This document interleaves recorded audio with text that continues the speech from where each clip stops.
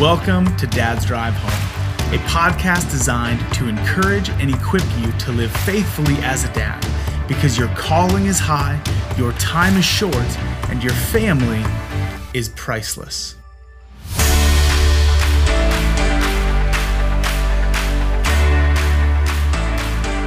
Hey friends, this is Shane. Thanks for listening to Dad's Drive Home and for hearing a little about my wife's and my adoption journey.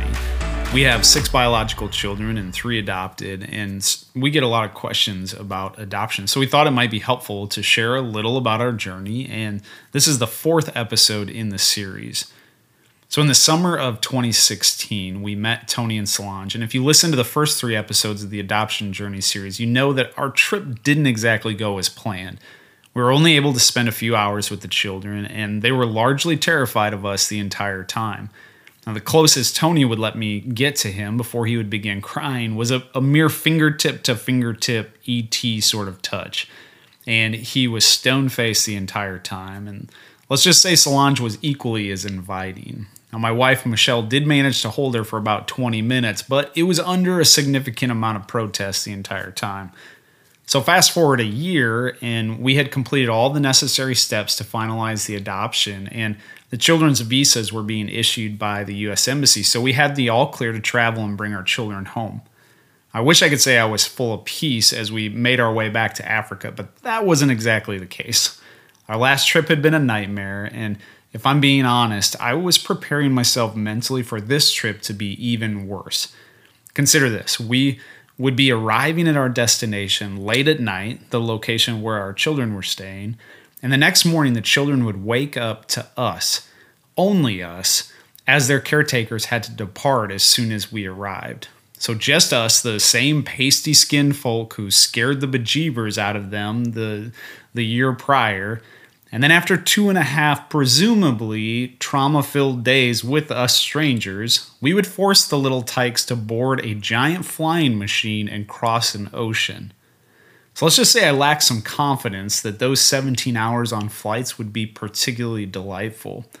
Now, it didn't help that we knew a number of families that had adopted, and most had pretty horrific stories about their flights home from foreign countries with their newly adopted children. From stomach bugs, to massive diaper blowouts, to full-blown tantrums mid-flight, there were a few legitimate reasons for us to be concerned.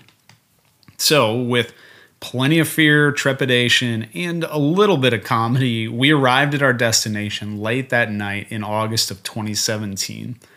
I assumed that one silver lining would be that the children would be asleep when we arrived, so we could postpone the inevitable train wreck until morning. We were dropped off at our location and led to our little apartment on the compound housing us. We carried our bags in and quietly chatted with the caretakers a bit, getting an update on how the children had done over the last couple of days. And then it happened. Solange came out of her room. I thought, crap, run, hide, don't let her see us.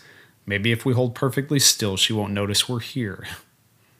The little girl slowly walked down the small hallway toward the spot where we were standing, with much curiosity yet caution in her eyes.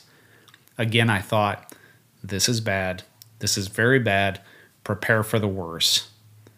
And then she stopped, looked right at me, and stretched her arms up in my direction.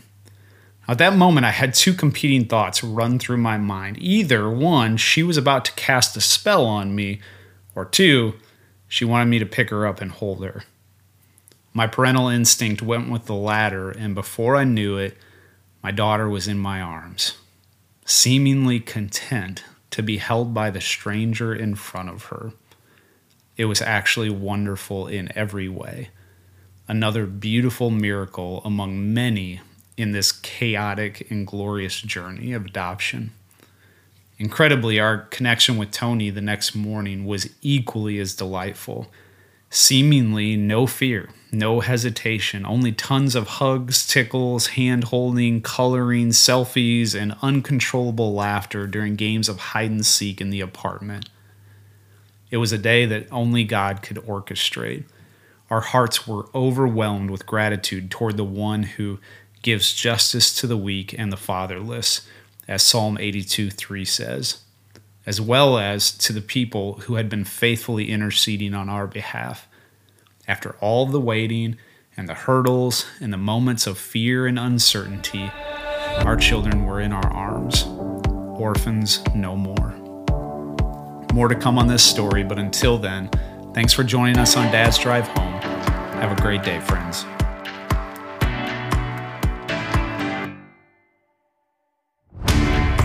Thanks for listening to another episode of Dad's Drive Home. If you have any questions you would like us to address or ideas for how we can serve you better, please reach out to us at dadsdrivehome.com.